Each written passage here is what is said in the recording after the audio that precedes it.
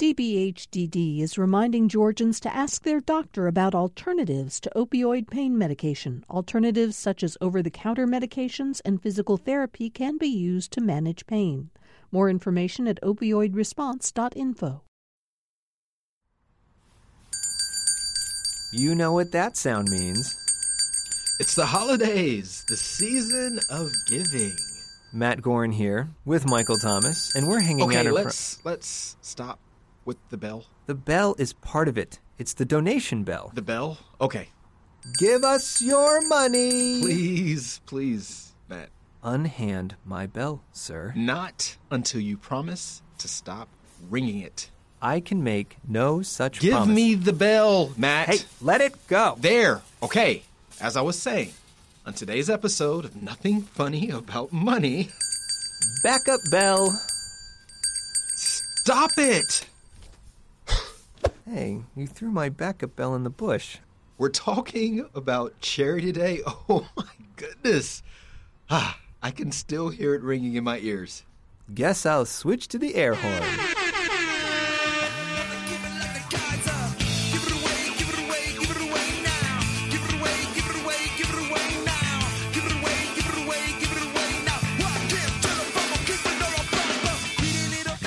Speaking of giving it away, charity is big business in this country. Charity isn't a business at all. Oh, really? Charity is one of the biggest industries, and I can prove it. Okay.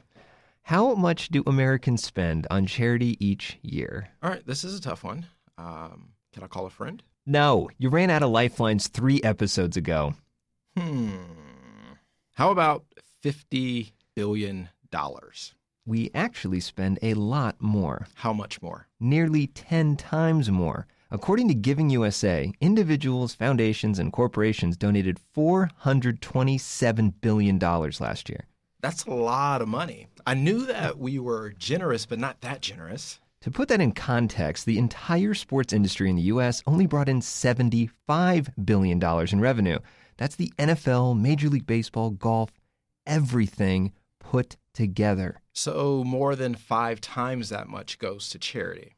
We Americans love our sports, but maybe we like donating even more. Yeah, Americans are the most generous nation, measured both as a percent of income donated and in absolute dollars. The average American gives away 3% of their income. Michael, you discuss charity a lot in your financial coaching sessions, and you found something surprising about how much people give versus how much they think they give. Yes, I recently incorporated a what is versus what isn't component in my sessions, and which basically means that people have to actually fact check themselves. And what did you find? I found that people think they give away about 6% of their income, if not more, but actually give away a lot less than that. So maybe give more. Yes. Give till it hurts. No. Speaking of people who give a lot, some listeners may be surprised to know that the super rich are the most generous Americans by amount donated. What about as a percent of their vast, unimaginable wealth? Not even close. Low-income people give about twice as much as everyone else as a percent of their income. So the people who have the least give the most. Stop changing the subject. Our nation would be lost without its plutocrats. The top 1% are responsible for about 75% of all donations. More than 90% of them donate, and some of them donate a lot. Well, if you've got billions of dollars, even a relatively small donation could mean a lot. Just 1% of $1 billion is still like $10 million. Which brings us to our latest segment, Top 8 American Philanthropists of All Time. Number 8, Chuck Feeney gave away 100% of his $8 billion fortune. Number 7, adjusted for inflation, Andrew Carnegie gave away $9.7 billion, 90% of his wealth. Number 6, J.D. Rockefeller gave away $10 billion in today's dollars, leaving his family with merely $390 billion. So sad. Number 5, Helen Walton, the highest-ranking woman philanthropist, left over $16 billion to charity at her death. Number 4, Mark Zuckerberg, the highest-ranking Android philanthropist, has donated over $17 billion so far. Are you liking his voice? Like, I think I'm doing the good radio voice here. Great. Number 3, George Soros has donated nearly twice that, $32 billion. Number 2, Warren Buffett has him beat, donating almost $47 billion. He plans to give away 99% of his wealth. The voice is getting more extreme every... This leaves us with the most generous philanthropist. Hold on, where's your voice, Matt? Give us a voice. My voice is always nice. Give us a voice. This is a voice. I'm usually kind of squeaky. This leaves us with the most generous philanthropist of all time, measured by total donated, Mr. Bill Gates, who with his wife Melinda has given away over $50 billion. For the record, that is more than Michael, Chris, and I put together. Hard to believe, but true. Speaking of Bill Gates, he has a show on Netflix called Decoding Bill Gates. And if you have not watched it, you need to, because he's actually talking about different ways in which he's trying to use his wealth to actually do good things around the world. So it's pretty awesome. And if you love our show, please go to nothingfunnyaboutmoney.org/donate to contribute to our mission of bringing a lighthearted spin to an otherwise scary topic. Money. Educational endeavors like ours do get quite a bit of donations. If you lump all charities into a few categories, education gets the second most donations per year at $60 billion. Almost as much as all the entire sports industry. The number one category, though, is religious organizations. They rank first in the receipt of charitable gifts, totaling over $120 billion. And those donations are then spent on a variety of causes. Some of them are evangelical and in the service of the church, but a lot of them go to feeding the homeless, providing medicine across the world, and so on and so forth. Charity, by definition, is an organization set up to provide help and raise money for those in need. That need can revolve around so many things like helping our veterans deal with the long-term effects of PTSD, or more generally providing mental health services to underserved communities, or to protect battered and abused women, or the creation of meal and snack programs to address childhood hunger, or something I'm really a big fan of, to protect the environment. We can go on, but the need is great. That it is, and we all benefit. Hundreds of billions of dollars a year go to charity, and all that money does a lot of good for millions of people. But the best way to see that impact may be to focus on just one person. Our grandmother heard that they were giving away free cheese to families like ours in the housing projects all over the country. So Grandma sent us out to get it. Areva Martin is a partner and founder at Martin & Martin, an LA-based civil rights firm. She was raised by her grandmother in the housing projects of St. Louis, and that cheese, it was donated by a nonprofit. Charity cheese. Precisely. Isn't it the folks in your local communities that you look to? The church down the street? Maybe even people in your community that you don't even know, but who have come together in a nonprofit to do good. Areva makes the point here that even though she lived in a housing project, nonprofits often have to bridge the need gap in their community, maybe because of large government bureaucracy or the fact that welfare programs in the U.S. are not funded enough to provide help to everyone that needs help. Localized institutions like churches often step in to provide what the government can't or won't. When her son was diagnosed with autism, she learned how limited the resources are for autistic kids, and she wanted to do something to bridge that gap. And I was trying to figure out what was the next step. I remembered the cheese. So when it became my time, it was almost like second nature for me to start a nonprofit. I call it the Special Needs Network. It wasn't that she was a successful lawyer that inspired Areva to spark change in her own community. It was that she had been helped by a nonprofit in her formative years. This memory empowered her to pass it on and create a nonprofit that would benefit the next generation. Areva appears in talk shows as part of her advocacy, including this TEDx talk we're re-airing. Turns out families were hoping for the services that we would bring. And now, after 10 years, we've helped 50,000 kids and families right here in our own Los Angeles community. Areva tells a story in which a man says there is no profit in nonprofits, but she makes the point that her own experience proves that wrong. Maybe there's no profit immediately. Without the charity that she received as a child, though, she never would have helped all those families. And 50,000 kids is a whole lot of families. With any luck, some of those kids will be successful and empowered enough by the nonprofit programs to pass on the goodwill, maybe by founding their own charity someday, which would be awesome. So far, we've covered how much is donated and how those donations change lives. But how do we get from A to B? How do charities actually work? We've got to take a break for now, but before we go, quiz time.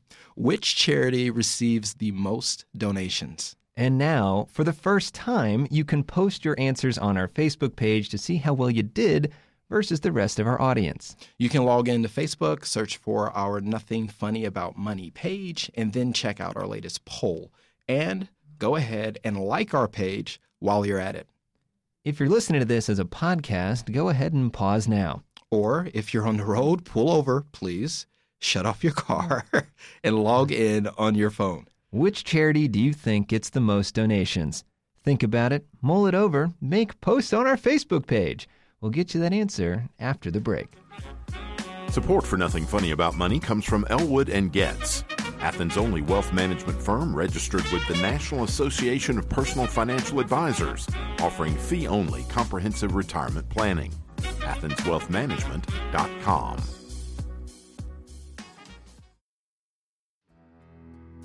Don't let yourself go.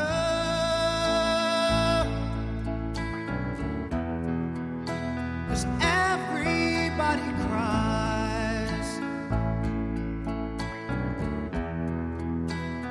Everybody hurts sometimes. Welcome back. I'm Matt Gorin here with Michael Thomas and Chris Shoup. That song is Everybody Hurts by Athens rock legends R.E.M. While most people have heard it, few know it's about teen suicide. If that's a cause you care about, check out Nucci Space here in Athens. Among other things, they offer a recording studio for musicians, an event space, and they're also a suicide prevention nonprofit. You can find them at nucci.org, NUCI.org. Before the break, we asked you which charity receives the most donations. What do you guys think? UNICEF. I don't know. UNICEF? UNICEF. Sure. Why do you think it's UNICEF? I don't know. Oh, actually, you know what I actually think? The ASPCA. Those commercials. Right, Sarah McLachlan. Oh, my gosh. Right. How could they not be leading the way with those commercials? Or perhaps, what's the one, the World Hunger Foundation? I was actually thinking World Hunger Foundation. The World Hunger Foundation, maybe that's another.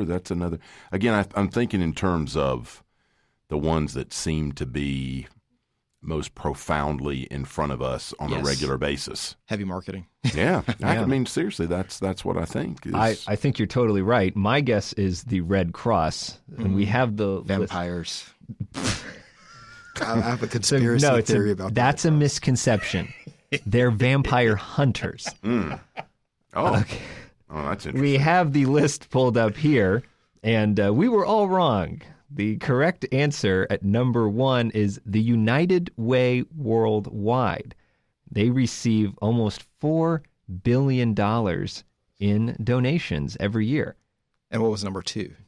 Feeding America. Okay. So we're ballpark. We're close, yeah. Red Cross is number 21. Way off. A lot of those top charities are household names, in part because they have huge public relations budgets.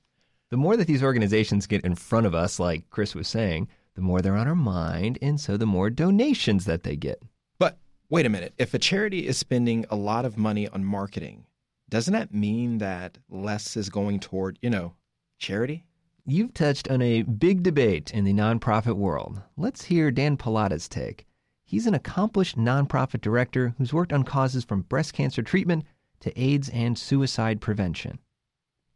So we've all been taught that charities should spend as little as possible on overhead things like fundraising under the theory that, well, the less money you spend on fundraising, the more money there is available for the cause. Well, that's true if it's a depressing world in which this pie cannot be made any bigger.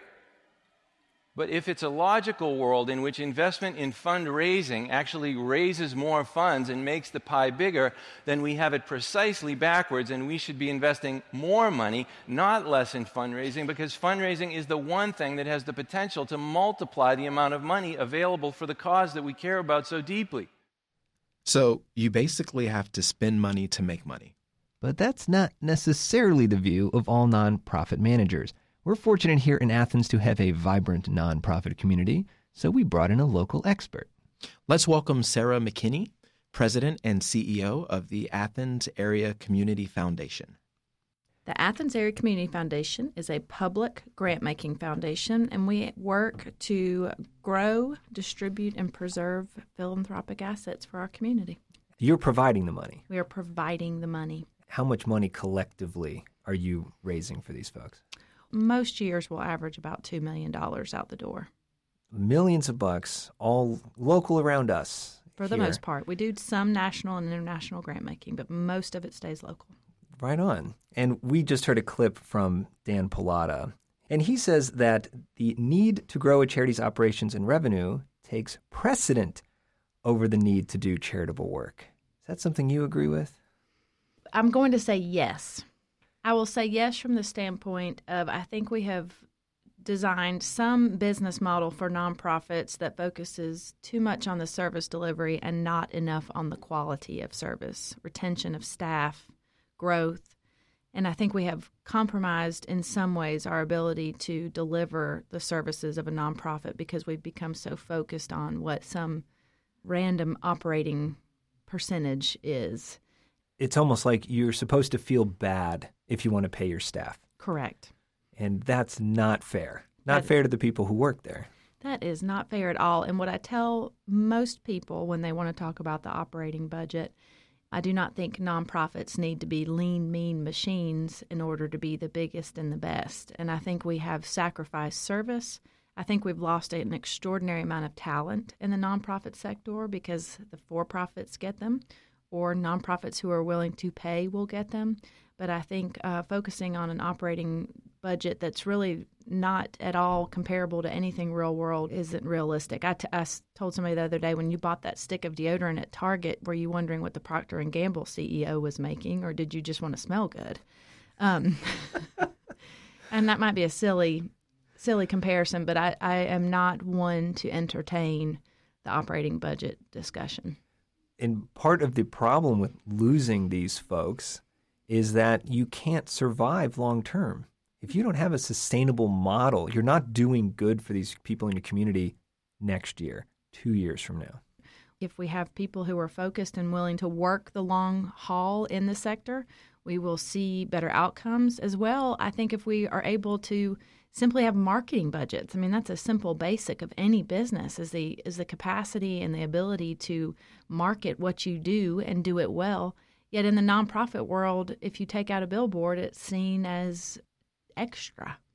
I don't agree with the narrative that's driven the nonprofit sector that we have to look poor, be scrounging year over year because that's what we're supposed to do. We're serving, in many cases, the least of these. We are fixing big world problems. We're changing the way we think about the environment. I mean, you name it. And I just don't understand why we would never care what a stick of deodorant CEO was making, but we would care about what the homeless shelter executive director takes home. Yeah. To get back to that billboard, a billboard might cost $500, $700, something like that. But then you might see very big return on investment from that. Correct, but that's not the way the narrative works in most of the nonprofits. Changing the world with this interview. Thank you. There are some people listening, though, who might say it's all well and good that someone needs to pay those salaries, that someone needs to pay for the billboards, but I want my money to go directly to this charitable service. Is that realistic at all? I think it's realistic, but I also think it's on the nonprofit sector then to drive themselves more like a business. And the unit cost of whatever you are doing should include your operational costs, your marketing costs, your cost to employ. And if we got into talking about kind of a projects-based idea within the nonprofits many, many years ago where, if you provide $500, we can do this thing. And it's trained the minds of people who are willing to contribute to not considering and not thinking about the operating budget dollar. I think the nonprofits must be charged with leading in such a way that they have the confidence and the ability to fundraise, develop, grant write for their organizations, and the confidence to understand that they can move beyond the project-based ask. There are savvy philanthropists, foundations, businesses who will give. Many people became successful because they understood how to articulate their messaging. So I'm going to put it back on the nonprofit sector to step out a little bit. Can anybody get excited about funding operating expenses? Is there any way to say, yeah, we are going to buy a copy machine with this money, and you should be happy for that? Again, I think it's on the nonprofit sector to be able to storytell, articulate their outcomes, have the metrics that back up the need for that copy machine. That's kind of the difference in qualitative meets quantitative informing of the public of your service. If you truly understand what it takes to, I really don't want to call out any particular nonprofit. No, do it. No, let's talk about Extra Special People, for example. They do an extraordinary job in our community. Their marketing is exceptional. Their mission is beautiful. Their board leads with great intention. And there are many other nonprofits doing just as an incredible job. But I bet there are few, if any, donors who, when they contribute, would even remotely think about the copy machine. Because the individuals with disabilities who are being served by camp in the summer, they need the copy machine to inform their parents about the spaghetti supper next month. And, I'm making up things about their mission, but they have done an extraordinary job both storytelling and explaining the outcomes of their organization. That's a much easier sell. Absolutely. And, all nonprofits are transparent. You can pull their 990s. You can see the top salaries for those in the organization. And we've got to be prepared to not be ashamed of those as well when we are fairly paid. I hope you've motivated some people, maybe get involved with you. How does someone go about helping out the Athens Area Community Foundation? They are always welcome to call, especially this time of year end, 706-357-7148. We are always wanting to be the point of service for philanthropic guidance in our communities. So whether or not people have a fund with us at the Athens Area Community Foundation, if they have a question about where their dollars deployed can do the most good, please call us. 706-357-7148, and we will make you feel good about the way you give. That sounds good to me. Thanks. Sarah, thank you so much for being on the show. Appreciate you. That was Sarah McKinney of the Athens Area Community Foundation. You can check out their great work at athensareacf.org. Sarah's not the only one involved in charity work here in Athens.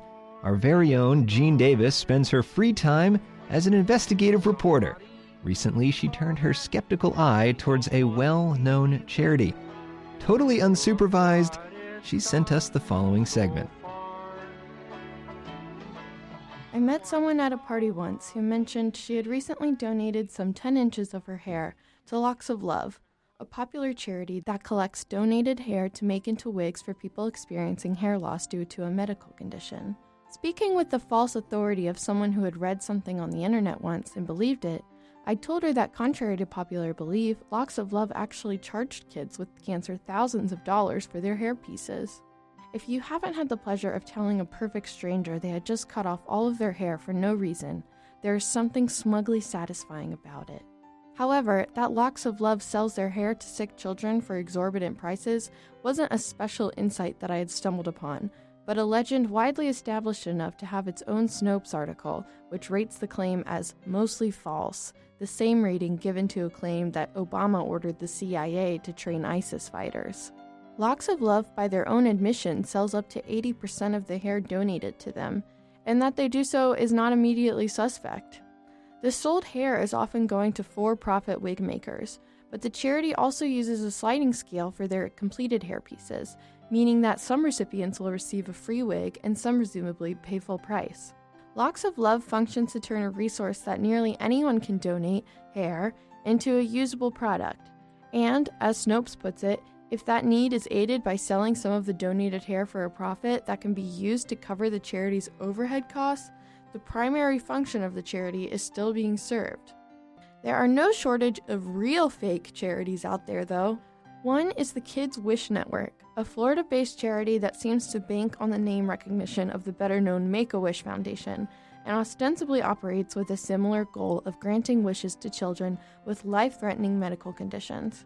However, only about 14% of its contributions go towards actually providing services to children, with the bulk of the cash going towards paying the telemarketing companies that fundraise for them. The Youth Development Fund promises to educate children about drug abuse, health, and fitness, but 80% of its donations go to telemarketing companies, and much of the rest of it goes, bizarrely, to its founder's own for-profit production company to fund scuba diving videos featuring its founder, which the charity then pays to air on a local Knoxville station for an audience of about 3,600 people. Are there any charities that you can feel good about donating to? Well, Snopes, for one, has a PayPal, but I couldn't find any information listed about how that money is allocated in the 30 seconds I spent looking for it. And perhaps the most damning is that Snopes lists the claim that Snopes itself is a hoax as false, which is exactly what it would say if it was a hoax. Which leads me to ask, who Snopes? We have got to wean Gene off coffee. You know what? I've got to go check on something really quick. We're in the middle of recording. Just edit this out. All this scam charity stuff is making me wonder about the ARC. Aren't you on the board of directors? Hey, Michael, what are you doing? I'm going to get to the bottom of this right now. Oh, hi, Michael. I've got no time for you now, Jimmy. Oh. I've got to check the books and make sure an acceptably low level of our donations is going to overhead. This shouldn't take long if I drive recklessly. I can't listen to this now.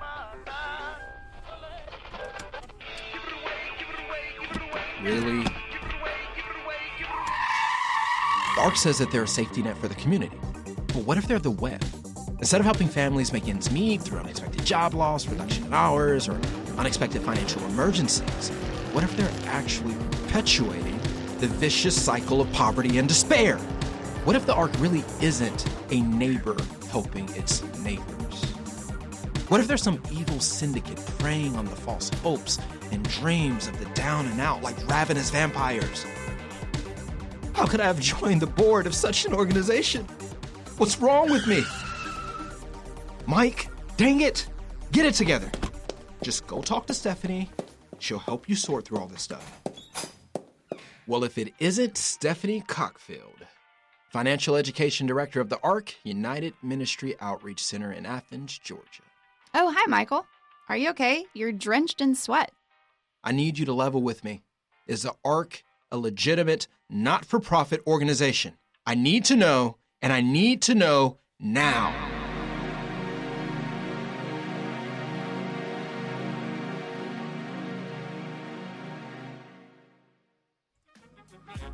Support for Nothing Funny About Money comes from Cannon Financial Strategists, an advisory firm that helps organizations and individuals design, maintain, and monitor retirement plans for a better financial future.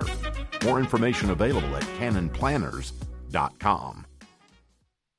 We've got ourselves very special guest at our Dickensian orphanage today. Arthur and Gillian Henderson are philanthropists. Filled up with this? Quiet, you! Silence! Our Q3 fundraising haul was lackluster, and that's putting it gently. Since Abigail left for that human resources job, we haven't had the person power to promote our capital enhancement drive. And don't even get me started on gruel futures. These tariffs are murder on our budget. Hello? Oh, hello, Gillian. Wonderful to have you. Thank you. You remember Arthur? Yes, hello again. A pleasure. Oh, look, all the boys are wearing period-appropriate dress attire. These little wretches clean up nicely, don't they?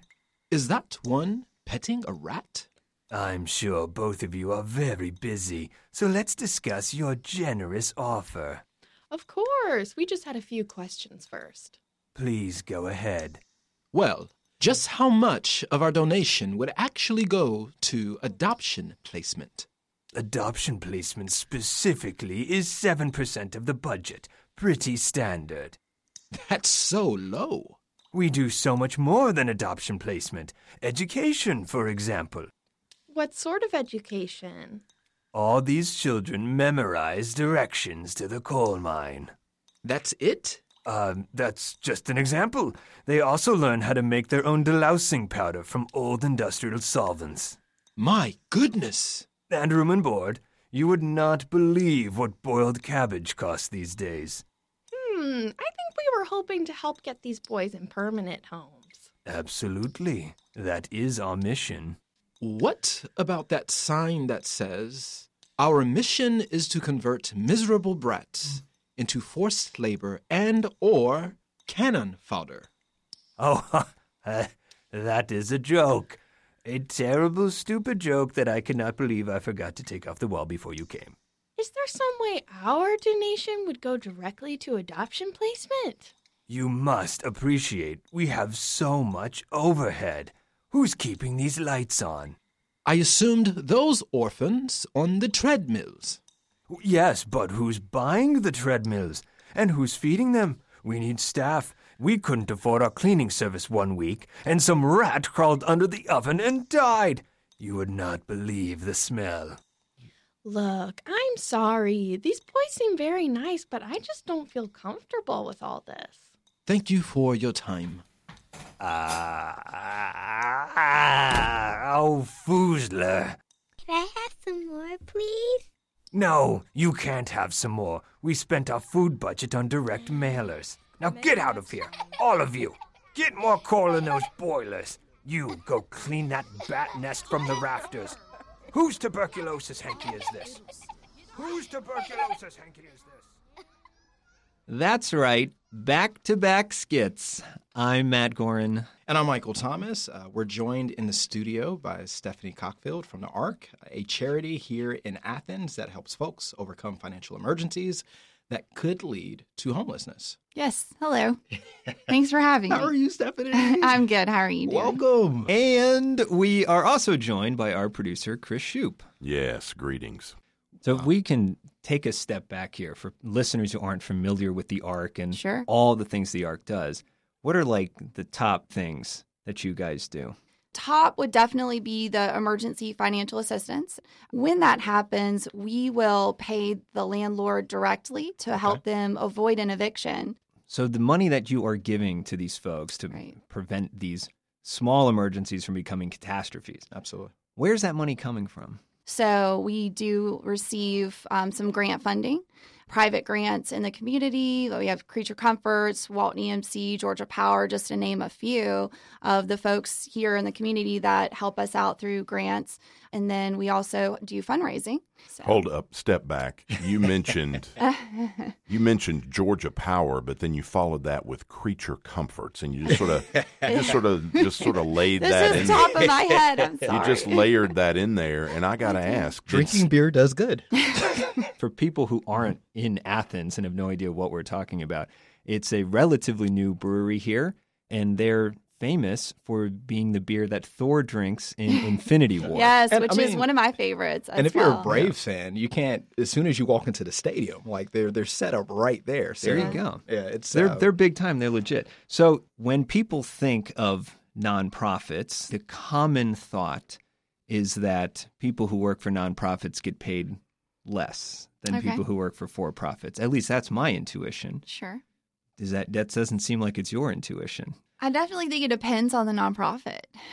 Go on. I think I know for my situation, I did come from corporate world into nonprofit world, and I did take a salary decrease, which I would do again and again because I was not, it just wasn't my calling in the corporate world. Understand. So if you can find a job where you've got your passion and the pay, that's great, but it doesn't always work out that way. I have a livable salary, but compared to corporate, it's definitely less. Sure. What was that transition like? You know, I got this college degree, I get this really good job, is really paying well right out the gate, and I had really good benefits. I'm going to start volunteering at a nonprofit. And, volunteering, that's no money. And I had heard about the ARC when I was coming through my financial planning degree program. And when I called them, they kind of laughed because I called asking if they were hiring. And they were just like, haha, do you need assistance or something? Well, the way my overhead looks right now. Right. So they did kind of laugh and chuckle, and they're like, well, you can volunteer, but we're a nonprofit, it's more of what we do, and we're not really hiring. I was like, okay, sure. So I went from, working to volunteering. Now, I did thoughtfully plan that out. I was married and my husband was working. But of course, when he and I got married, we joked that I was the sugar mama. I actually made more than him. So then joke was on him because soonly after that, you showed him. I left and started volunteering, working for free. And so I was like, haha, you thought you had something there. But we did, do our finances and we could make it. And it was going to be tough. That is my field. So I did sit down and work out the numbers like we can do this. But at the end of the day, I wasn't fulfilled. And I was like, this is not where I'm supposed to be. So I just started doing that. But my passion was always the budget counseling, the finances part. And so what I had to do to build that program up is basically kind of work for free a little bit to do the budget counseling part. But then I was also doing the fundraising part. So I was kind of doing 2 jobs at one time to make this dream kind of come a reality. Wow. That's a huge commitment. Yeah. I want to drive this point, but why was that so important to you? Because I can see some people as you went through that, I was like, I could never do that. What do you get out of serving the community? Yeah. Oh my gosh. What do I not get? It's, I feel so fulfilled every day by helping somebody. I think most people do feel that way. That's why you do have philanthropists and you have businesses like Creature Comforts. I think people, they do it for a lot of reasons, Absolutely. But one reason is it does make us feel good to help somebody else. Your ability and the ARC's capacity to serve is dependent upon donations, grants, resources, and money. Absolutely. So if there are people out there who are listening right now who empathize with Stephanie and others who work in this space, well, there's actually something that we can do about it. We can actually support. We can contribute. We can do a lot of different things to ensure that even if we don't have the time and the space and the capacity to do the good that we want, that there are places like the ARC that are doing it. Right. So if the way that you want to contribute and give back is actually through your giving because you can, do that with the ARC. Because if Stephanie is well, that means that there's going to be more capacity for the ARC to bring on maybe more people to do more good in our community. Sure. You have to pay the people who work for the nonprofits. It's not even a dark secret or something. If no one is being paid a salary, they're not going to work there. Absolutely. You wouldn't be doing this for free. And in fact, all 4 of us work for nonprofits. Yeah. The University of Georgia, where Michael and Chris work, is a nonprofit. I work for a couple different nonprofits myself. Are we all taking a pay cut, as Stephanie so generously did? I refuse to answer the question on the grounds that it might incriminate me. I know. I would take my answer back immediately. I'm not commenting. You're not commenting? No. Stephanie, I would have to echo what Stephanie said. Coming from the corporate world, right. I think the compensation was a bit more for me, at least. But this is enjoyable work here. Right. Yeah. Yes. I get to do this with you goof offs, so it's kind of fun. And so I think what you all are saying, I think, is most people's impression of go from the for-profit to the nonprofit. Mm-hmm. You expect to take a pay cut. That's just part of what you're getting yourself into. Right. Yes. And I, of course, was interested in seeing, well, exactly how much of a pay cut are we all taking from going from corporate into nonprofit? And what I found was very surprising. According to the Bureau of Labor Statistics, when you match nonprofit employees with someone doing the same job in a for-profit, the nonprofit person makes $8 more per hour. It's actually a pay bump for working for nonprofits. Now, there's the big caveat. Yeah. You probably were not doing financial education in your corporate job. No. You were doing something different. No, I was a stockbroker. So it's very different. Yeah, it was equivalent slightly. There's definitely a difference. There's going to be a difference, yeah. But you're also, your soul is in balance. Absolutely. And I was a brain surgeon. So, oh, gosh. So there was a lot of difference there. Obviously, yeah. I can see that. An amateur brain surgeon, though. Kind of fly by night. YouTube it. Now. Yeah, right. The YouTube brain surgery. Just watch this video real quick. Hang on a second. It's all in the hands. 5 minutes. I'll be ready. It's all in the hands. Chris does have gentle hands. That's right. Yes. Steady, gentle hands. That's it. All right. Easy Soft. now. Wow. So for people who are thinking, how is it possible for nonprofit employees to make more than their for-profit counterparts? If you break this down, there's a few things that at least was news to me. One of them is that very literally nonprofits cannot make a profit, right? Duh. So if you have a for-profit organization, they take the extra money left over and they give it to investors. They give it to the owners. Nonprofits sometimes say, we've got to spend this money somehow. Well, let's pay our employees. They have to. Sure. Or, honestly, what can we do more in the community? Yeah. Because that's oftentimes just that's how ours goes. Yeah, ours is, okay, we can give more out to the folks that need it. I know for our director, she went several years kind of sacrificing her pay increase to build the program and to bring other staff on. And she's gotten her very well-deserved pay increase recently. But again, like I said, most of our income is going straight out. But this is the thing, though. I don't think people realize how much work you all are actually doing. Sure. Not just the serving individuals, but then you are also actually very engaged with writing grants, trying to get more resources and money and things of that nature not even for yourself. I've sat in on several conversations. For those of you who don't know, I recently am serving on the board of the ARC. And the most amazing thing about these conversations is that it's never about me. It's about who are we for and how can we be for those individuals more. Right. Kudos to you and everyone at the ARC and other nonprofits. Honest, let's just be honest. In any other job, if we said that I have to work from 7 to 7, not only just to do my work, but to help clean up, to help put things away, then I have to go write grants and go get money and all these different things. People are going to say, I need to get paid more.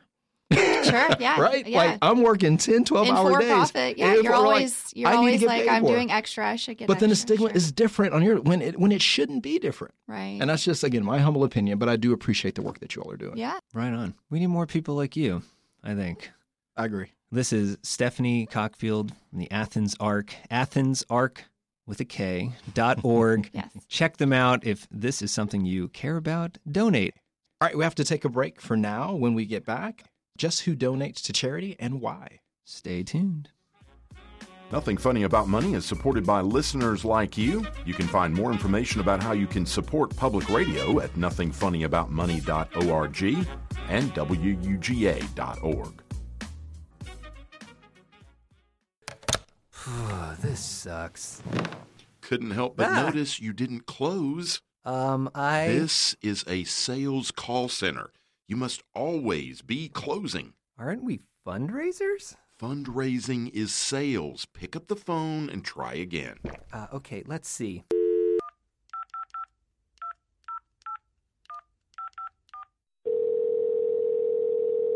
Hello? Hello. Are you having a good day, sir/madam? Yes, I am having a good day. Thank you for asking. I'm calling today to inform you about an exciting new opportunity to donate money. Oh, no, I'm not interested. You're losing her. No, please. We need your money. Our entire operating budget depends on donations. The grants have dried up. The government isn't giving us anything. People need us. People are dying. What does your charity do? We provide rubber duckies to expectant duck parents so they can practice before raising actual ducklings. Oh, that's actually pretty awesome. I love animals. Oh, great. I've never got this far in the script before. I'll give you $5,000. Is a check okay? Yes. Thank you. All right. Woo-hoo! Yay! Way to go. What you just heard was a dramatization. This story ended on a positive note. Sadly, most fundraising calls go unanswered. Our nation's ducks need your support. Little duckies depend on their duck mommies and duck daddies. Yet these ducks are only rarely provided with adequate parental training.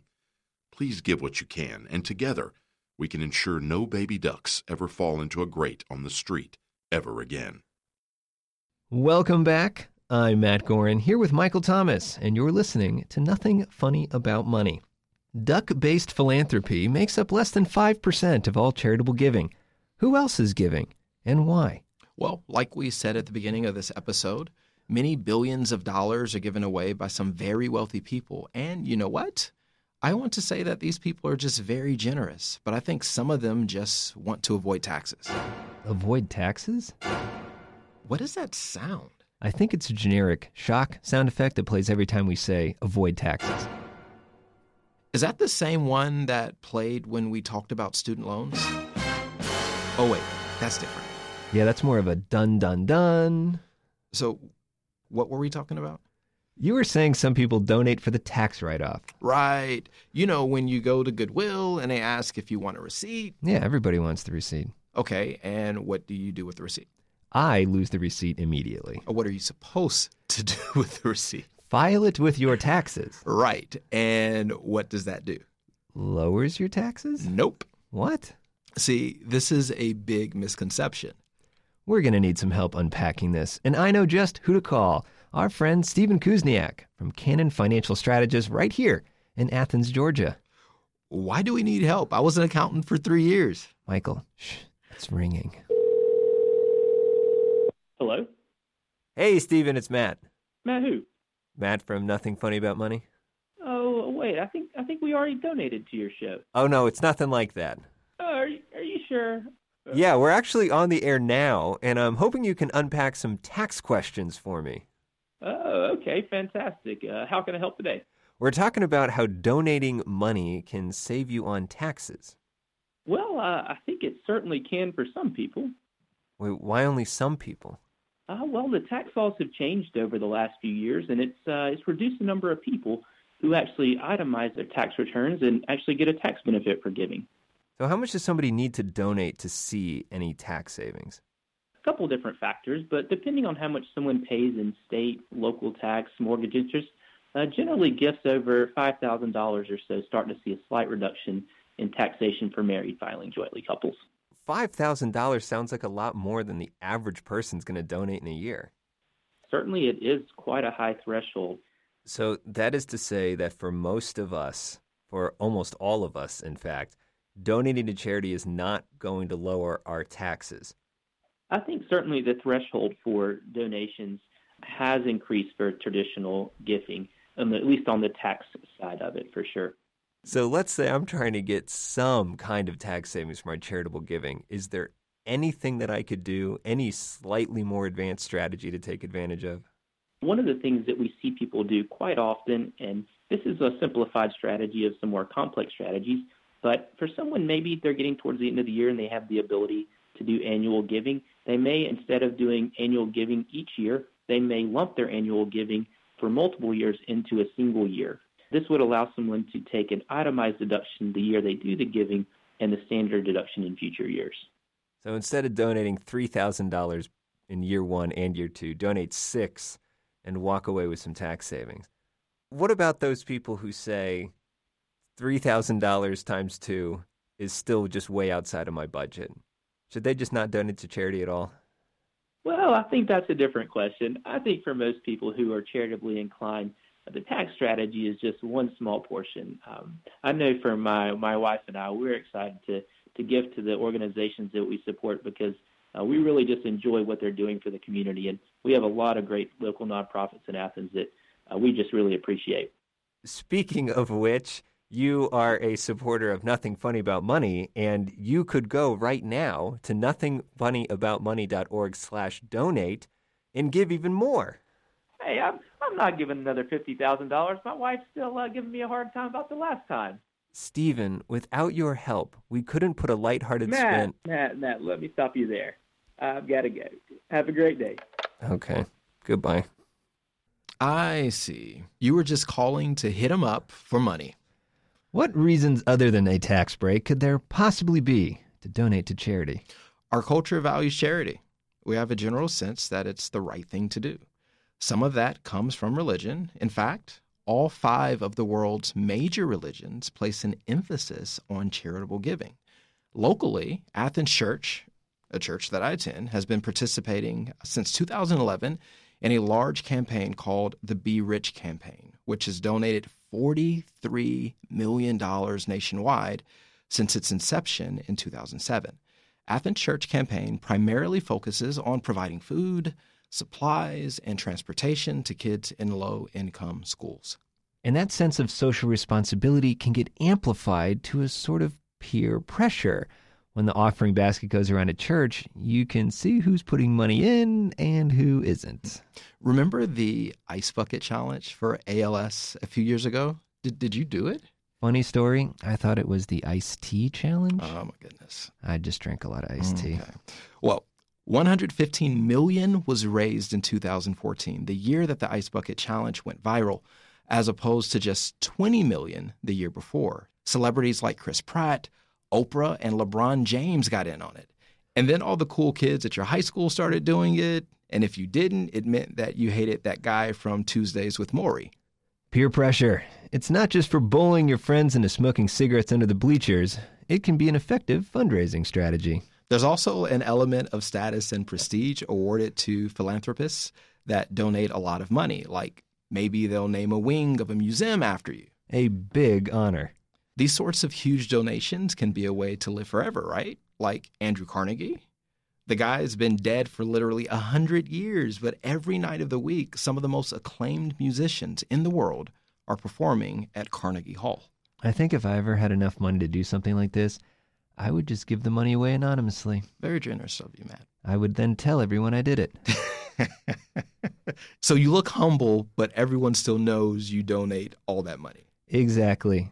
Double glory. Why not just wait for someone else to donate a bunch of money anonymously and then say you are the anonymous donor? Even better. Well, some people really want to give money away, and actually giving money to charity seems to make people happy. Of course, people might be happy because of the prestige or the social benefits, but researchers like Michael Norton of the Harvard Business School suggest it's the giving itself that makes us happy. Like how Santa says it's better to give than receive. That's exactly right. Here, Michael Norton describes one of his first studies where college students were given $5 or $20 and then randomly assigned to be charitable or spend money on themselves. What did we find when we called them back at the end of the day? People who spent money on other people got happier. People who spent money on themselves, nothing happened. It didn't make them less happy. It just didn't do much for them. And the other thing we saw is that the amount of money doesn't matter that much. So people thought that $20 would be way better than $5. In fact, it doesn't matter how much money you spent. What really matters is that you spent it on somebody else rather than on yourself. You know, I think that's so important. It doesn't matter how much you give, just give. You don't need to be a billionaire to make a difference to someone, and you don't need to give a lot to feel good about yourself. Yeah, and Michael Norton shares a story in the same TED Talk in which a woman in Uganda bought a neighbor malaria medicine, maybe $10, but it literally saved that person's life. You don't need to spend much to do much. Michael and his team have replicated this work across the globe. Over and over again, they find the same thing. The more people spend on others, the happier they are. This is true in countries that are a lot about social status. It's true in countries where people are very individualistic. So, feeling bummed out? Maybe donate $5 to a charity you like. And maybe you're thinking, look, I would love to donate. I just don't have any money. And I hear you. I mean, there are other ways to donate besides your money. Yeah, you can donate your skills. Let's say you're good at social media. I know several organizations right now that would love for you to help out with a social media plan. Like us. We haven't updated Instagram in like a year, and we're both very photogenic. No, Matt, you are the handsome one. Okay. You're the photogenic one. It's not me. Like, people don't look at our stuff and they're like, oh, look at Mike. No, they're like, oh, look at Matt. You are a handsome man. Okay. Well, if you don't have social media skills, you can also donate your network. Do you know people who know people? Other people who do not know people need to know people, you know? If you're in the know now, help others know how to get in the know now. And the time to do this is now, not just on Thanksgiving or Christmas. People need your help year round. Yes, they do. If you're looking for a place to volunteer, you can visit volunteermatch.org to be connected to opportunities in your area. If you need help, you can call 211 to be connected to resources near you. Lots of folks are very happy to help you. There is no shame in making them happy. If you're having trouble with any of this, reach out. Visit nothingfunnyaboutmoney.org and send us a message. We're happy to help over email, phone, or even in person. And if you help out an organization, we love to speak to an audience. We've given talks literally coast to coast and want to hear from you too. Is that it? I think so. Thanks again, as always, to our executive producer, Chris Shoup, our associate producer, Gene Davis, and our audio engineer, Garrett Burke. Thanks also to Stephanie Cockfield of the ARC and Sarah McKinney of the Athens Area Community Foundation. And thanks to Stephen Kuzniak from Canon Financial Strategists, as well as Jimmy Sanders and Kathy Bradbury from WUGA. And thank you for listening. Until next time, peace. You've been listening to Nothing Funny About Money. This show is recorded in the studios of WUGA Athens on the University of Georgia campus. I'm Matt Gorin. And I'm Michael Thomas. Reach out. We'd love to answer your questions and help you achieve your goals. Follow us on Facebook and Instagram. And connect with us online at nothingfunnyaboutmoney.org. At a time when information continues to come at us faster and faster, sometimes you need to hit pause and rewind. NPR's Throughline takes you back in time to the source of the news stories filling your feed. Find NPR's Throughline wherever you get your podcasts.